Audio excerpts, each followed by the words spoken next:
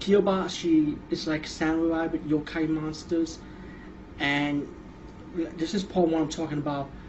And the origin story for Kiyobashi that he's a werewolf, like a samurai, lone samurai Ronin werewolf warrior.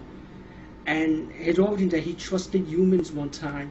He let the humans into a village, and then the humans betrayed him and massacred all his people, his family, his werewolf family. You know, they all died except for him and this girl with this giant-sized boomerang. So as the story goes on, he stumbled upon a town, and I'm not 100% right because it's just been a long time I saw this movie, so bear with me. If I'm wrong, let me know. Kiyobashi Part 1 was like, he stumbled upon a town with yokai monsters, which kill, like, I think they kill humans. They are bad humans anyway, like sex, gambling, you know. So, then of course you got the humans that hate the yokai monsters, and they start massacring. I don't mean to reveal any spoilers, but you know, it's pretty obvious what the movie is. They massacre the yokai monsters, and Kiyobashi has to protect these people against the evil humans, you know. And he starts fighting. It's a lot of good action, a lot of good samurai sword fighting, slashing. Kiyobashi Part 1 is really, really fucking good. So you won't go be disappointed. You can rent it or own it. The time I saw the movie, I rented it. So that was a long time ago. And this is before I did my movie blogs. Because if I did the movie blogs back then, I would definitely review this movie with the clip. But right now, that was a long time ago, so I'm not gonna go through it right now. You know, maybe next time I might show you a clip. Now let's talk about Kiyobashi 2.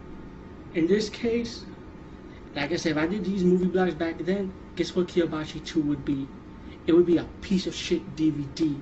Now, I don't remember the plot really well, but I can tell you this.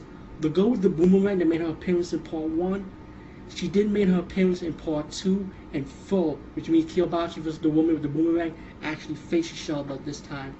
With this time she has a partner also, like he's a dirty samurai warrior, you know. He was hanging around with her, you know, just chilling. Anyway, we still can remember Part 2 well. I can't remember Part 2 really well, but they had this fight scene where the boomerang woman and the werewolf samurai finally team up together to battle this main demon, this yokai demon, and it was stupid because they both turned into werewolves. And you could go on YouTube because some guy actually put the clip for that scene of the werewolves doing like ballet samurai. It's like ballet, they're like dancing around. But it was a stupid scene. But all in all, the whole movie of Kiyobashi 2 was just plain boring. It was corny. You have some slices, some cutting, but it was just something about the movie was just so boring. It put me to sleep. I had to see it a second time. I had to see it a third time to understand what was going on. The monsters, he fight monsters also, but it was like okay type of monsters he fight with. But it was just somehow the whole movie was boring and corny, and even the ending tops it all off as making it more stupider. Right now I'm going off cinema copless / angry nerd on you, and I'm not trying to hype it up, but I'm just being real. It's just boring. It's hard to explain, but check Kiyobashi 2 if you want, because of course I cannot say you can't watch it, because if you see Part 1, you're going to see Part 2 anyway, right? So check it out. Hope you enjoy the trailers. I'm sorry I can't show no clips because I don't want to go back renting it again because I've already seen the movie, you know, so I'm done with it for now.